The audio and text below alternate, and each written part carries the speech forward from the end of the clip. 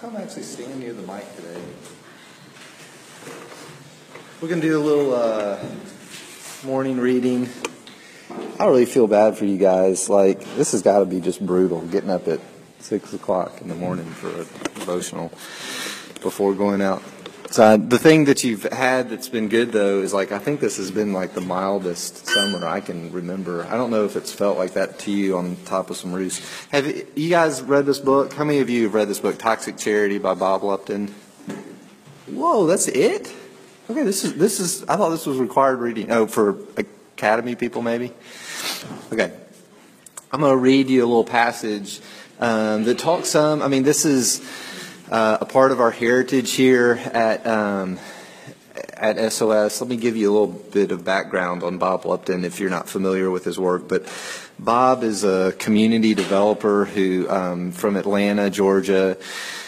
He's really a pioneer kind of in the field. He's been doing this for 30, 40 years.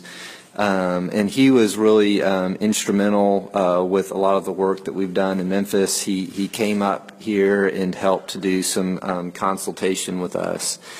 And so we made it into his book when he wrote this book. But the premise of the book of Toxic Charity is that we can unintentionally do harm when trying to help people. We can create systems of dependency, and instead of really working to empower people with dignity and recognizing that every person, no matter what their limitations, has gifts from God and talents from God that can be developed and used to build community and to build community life. So if we just go into a community with all the resources or thinking that we're the only ones that have something to contribute, we can kind of run over and run past people. And so I just really think this is kind of funny because like this is Bob's summary of the work that we've done here. Okay, and so I'm going to read it, and then I'm going to tell you all of the untruths in it. Not all of it. It's that's too strong, but so this is just like 2 paragraphs. Christ United Methodist Church in Memphis is a stellar example. This large in-town congregation became concerned about the deplorable living conditions in the Binghamton neighborhood, a long-neglected area a stone's throw from the church. They adopted it as their parish and mobilized their members to begin outreach there. They began with volunteer service projects repairing senior homes, but a significant ministry shift took place when 2 of the young families bought homes in Binghamton and moved in. Soon these frontline Marines were engaged in all manner of community issues: safety, education, drugs, slumlords. The same conditions longtime neighbors had struggled with for years. But unlike their low-income neighbors, these newcomers had connections, a strong, committed, well-resourced church. Soon several dilapidated houses were acquired, rehabbed, and occupied by additional strategic neighbors and recruited and commissioned by the church. The impact on Binghamton was immediately noticeable. Crime rates began to decline. A drug house boarded up. Quality of life showed signs of improvement. Others signed up for the mission and moved in. Their numbers grew to 40. Binghamton Development Corporation was then created to provide skilled leadership to initiate a comprehensive redevelopment plan. At last count, 70 households relocated to the neighborhood, providing leadership to create a health clinic and a school. Okay, so it didn't really quite work that way, all right? So let me start with the strengths of what he wrote and some of the things that are true. Christ United Methodist Church, which is right down the street from here, very, very much so had a vision for this community and wanted to help the community of Binghamton.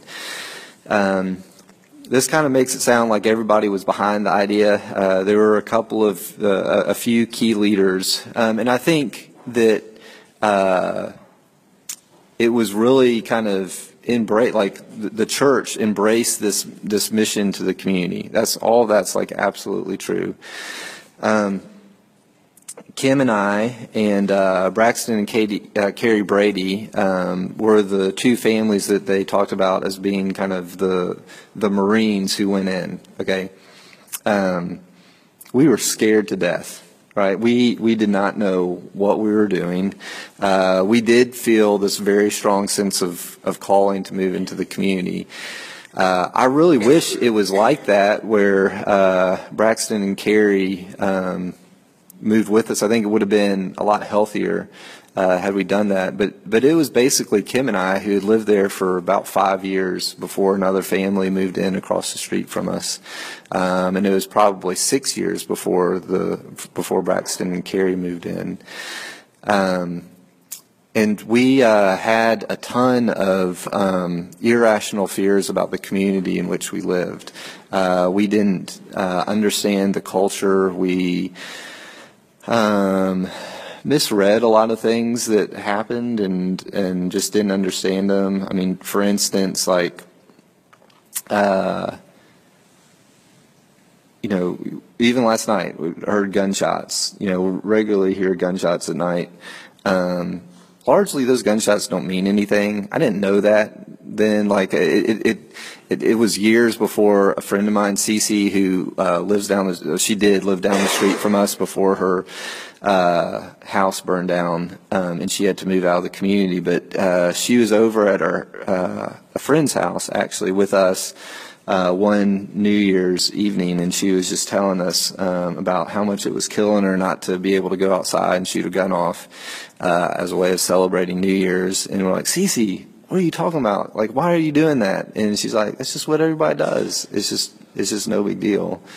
And it's one of these things where, like, and this has happened probably hundreds of times for a time. It's like, when you start to build relationships with people and you start to understand where different people are coming from, like, a lot of these irrational fears are resolved, and you begin to trust people. And I mean, what I'm trying to get at is, like, relationship is key. Getting to know people and trust people through their differences is where real change starts to take place in the community. So Bob's pointing to the story of, like, that the key was having resource relationships. And again, that is really important. This idea of strategic neighbors, of people who know other folks coming into a community, or people within the community who gather resources and relationships and decide to remain there, can be really powerful agents of change. But it just didn't happen like this. It was years. Like, I'd say, like, and I bet Philip can attest to this, like, because he's still at, like, there's all kinds of crime right outside the door. It was like, we saw literally, and I don't think we've ever seen a change in the crime rates in Binghamton that he talks about. There was a lot of pushback in the church, really that Carrie and Braxton dealt with more so than I did, because the leadership of the church did start to get excited about seeing some of the things. The BDC that they talk about, the Binghamton Development Corporation, really was doing some great work and helping to take what was started with SOS and doing some repair work and moving it into more of a development approach, where helping people into home ownership and starting job training programs. Like, again, that organization that Christ Methodist started, the BDC, did and still does have great impact on the community. But it wasn't like this well-coordinated plan the way that it kind of sounds here. And the one thing really that there was a ton of pushback on is, like, people in the congregation kind of basically told the pastor, he's like, you got to stop talking about moving into the neighborhood. And we feel like you're putting pressure on us to do that. And we don't want to do it, and it's a scary thing, and you got to stop talking about it. And they did. But that's kind of the thing, like, that's the issue that I want to kind of raise here is that fear is one of Satan's great strategies for immobilizing us and keeping us from moving out into God's mission. And so I just want to kind of share briefly a story of how God kind of helped Kim and I to overcome that fear, and to really enter into, like I said, kind of meaningful relationships with people. And it was, again, a story related to Bob Lupton. A friend of mine, we went to a conference here in town where Bob was speaking. It was a little luncheon, and during that luncheon, like afterwards, like he shared some of the things that are in this book, some of the principles. I don't think the book had been written yet, but he was sharing the principles of it. He was talking about some of these things, the benefits of relocating into communities.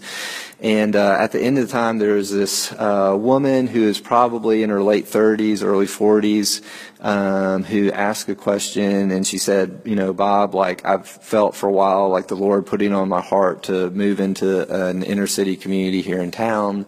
I'm a single mother with 3 young children, and one of the things I can't reconcile is, like, I just feel like if I were to do this, I would be putting my children in harm's way. And do you have any advice for me? And I don't know exactly, I mean, what I remember, I don't know if this is true or not, what actually happened, but what I remember is, like, Bob just kind of staring at her, completely silent, what felt like for a minute. I'm sure it was a couple seconds, but it felt like this long time. And then just turning and asking if there are any other questions. Like, he just didn't respond to her. And I was like,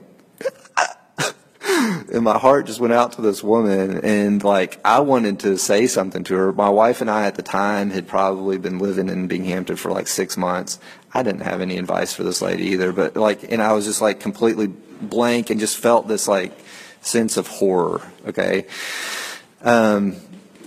A couple of weeks later, this is going to sound completely unrelated, but we're going to come back to this in just a second. But a couple of weeks later, a friend of mine asked me to fill in for him and to teach his Sunday school class, and they were working through Hebrews chapter 3. Okay, does anybody off the top of their head know what's in Hebrews chapter 3? There are really none of the great Bible passages that we come to over and over again. Okay, so, and that kind of excited me, because I was like, I know that I've read Hebrews chapter 3. I know I've never taught on it. Let me do that. I'd love to teach on that, because I want to learn it for myself. And so, in Hebrews chapter 3 and 4, there's this refrain that occurs like 3 times. This is kind of odd. They keep coming back to it. And it says, it's a quote from the Psalms. It says, "Today, if you hear my voice, do not harden your heart as in the days of the wilderness."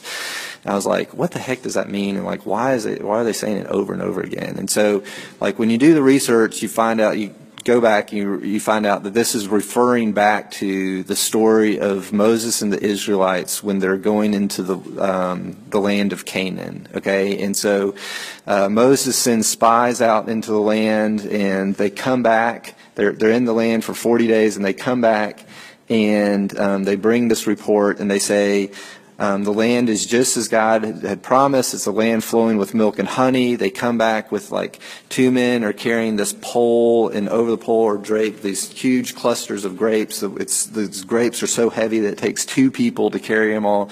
Say, look at it. I mean, it's just rich and bountiful land, but there are giants in the land. Okay, they're these huge people. And we look like grasshoppers compared to them. And if we go into this land, they're going to kill us, and they're going to take our women and children for plunder. Therefore, let's not go in.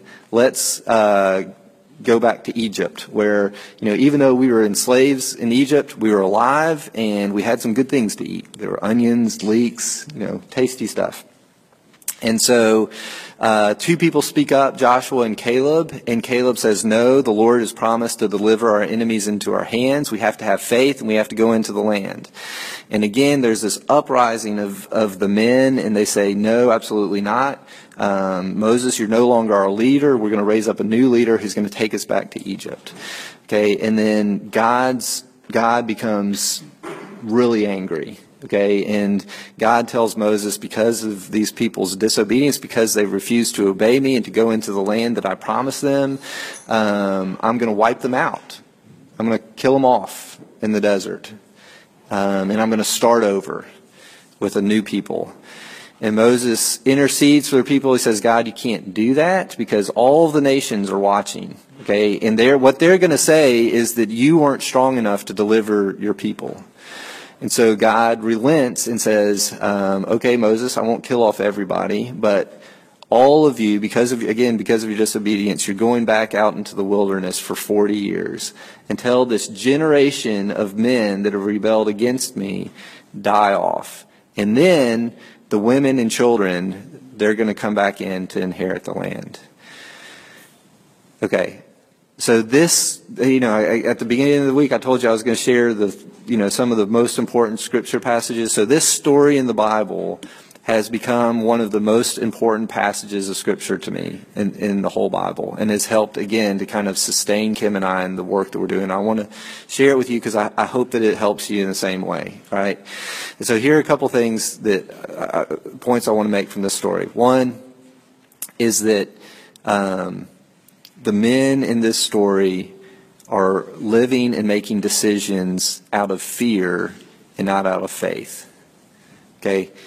Caleb and Joshua are the only two people in this story, well, maybe Moses, that demonstrate faith in God's promises. Faith in God. Faith that God can deliver them. Faith that God is going to uphold his promises, right? Faith that God's going to do what he's supposed to do. Obedience in response to that faith of carrying out God's command, right? Everybody else, all this, at least the men, right, justify their disobedience out of fear, right? And look what they do. Look what and this is key, look what they use to justify their disobedience to God. It's not like they're saying, this isn't an issue of doing drugs or this incredible pridefulness or any of these things. What they say is, guys, we want to protect our family. We're not going to go into this land because we want to protect our family. They're going to kill us, and they're going to take our women and children as plunder, right? In order to protect our wife and kids, don't you think this is a bad idea? Right? It's not like the things that trip us up in our faith journey. They're not going to be usually not these wild things that everybody can identify as being sinful and disobedient.